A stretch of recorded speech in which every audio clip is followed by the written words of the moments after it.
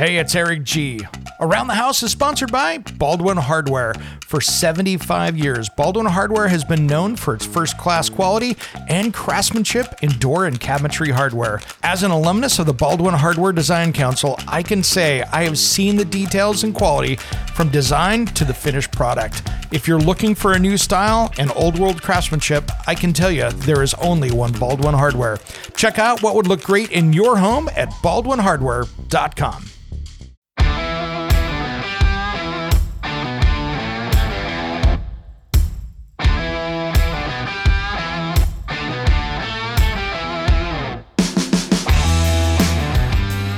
It's Around the House. When it comes to remodeling and renovating your home, there is a lot to know, but we've got you covered. This is Around the House. Welcome to the Around the House show. This is where we help you get the most out of your home through information and education. Thanks for joining us today.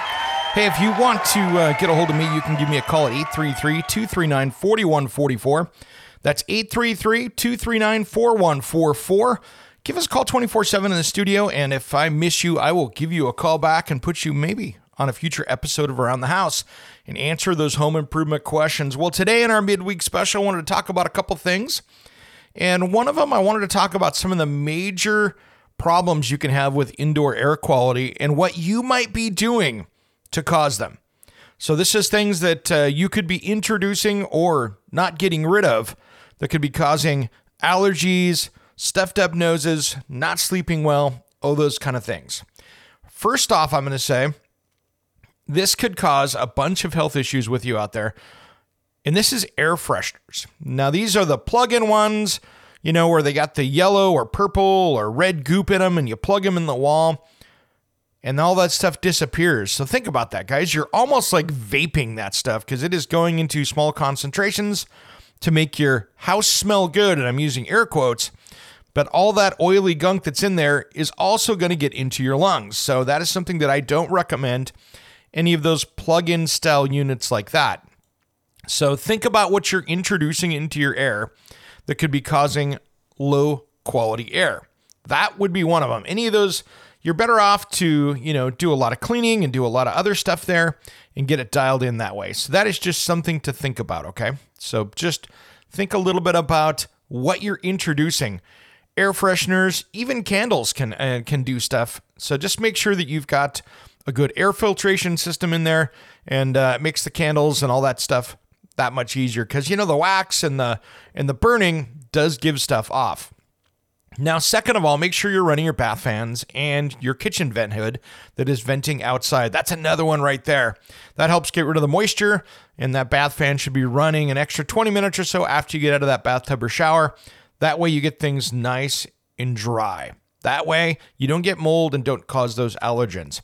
And then the other thing is just make sure that you've got a good clean air filter in your house and you're using a high quality one that is recommended for your furnace. Yes, you can buy too good of a filter and make sure that that it's rated for your system. If you have a system that is older and it's used to running a little 1-inch one and you put in something too much, you could cause issues with low airflow. So make sure that you find that balance of what's right for your system. And then last off, that's that PM 2.5 that you're worried about, and just keep an eye on that. If you can buy on Amazon or from Broan-NuTone, one of these different companies out there, there are a lot of different air quality monitors that will monitor all of that, and that will make for healthier air inside your home, and probably going to make you breathe a lot easier as well. So I'm not a medical doctor, but those are things that we do or can do to make sure that we get better air quality and make sure we're breathing better, especially in the wintertime when we're stuck inside the house and, many times the windows are closed and all that sort of stuff. So something to think about. All right, guys, and one more thing I wanted to talk about today here. That's super important that I just want to make sure that you've got covered, and that comes down to storage. You walk into the home centers in January, and it's the end of January today, but you always see all the storage bins out there. And I want to make sure that you understand that storage is an interesting space, especially when you're talking about attic space above your home or garage. Now, many times that is designed up there, in most cases, to hold up insulation and insulation only. So if you're putting up there more than a couple 100 pounds of stuff, that's when you want to start paying attention to see if that space was designed for storage. So do some load calculations, jump online. If you've got trusses up there, I almost guarantee it. But you want to consult with a structural engineer to make sure that what you're putting up there is not causing damage to the house. I have seen really broken trusses. I've seen dips in roof lines. I've seen some significant damage from people storing too many things in an attic space above a room or a garage. So make sure you take some time and really make sure that you're not putting more than a few hundred pounds up there. And if you are, make sure it's distributed out evenly over the whole space. If you're going to convert an attic space into storage, please take some time, get with that structural engineer, have them come out and tell them what you're going to store out there and have them do a report of what you need to do to structurally change that.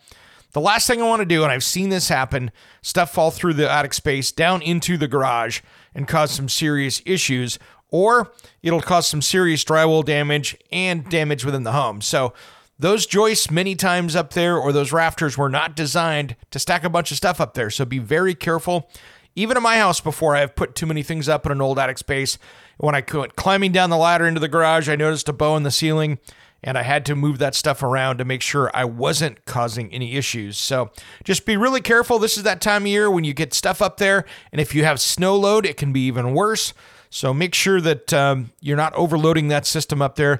The last thing I want to do is see it collapse or things get broken or ruined, or even worse, somebody get hurt. All right, guys, I'm going to wrap up this midweek special. We got a great show coming up this weekend, and I'll tease it to you on Friday. You'll get to hear what's coming up. We've got a great interview in one of the hours, and then another one of my top 10 lists that'll, hopefully save you some money. All that and more coming up on Saturdays Around the House show, either on the podcast or on the Talk Media Network. All right, everybody, have a great rest of your week. Happy Wednesday. Happy end of January, first part of February tomorrow. We'll see you next time. Thanks for tuning in to Around the House.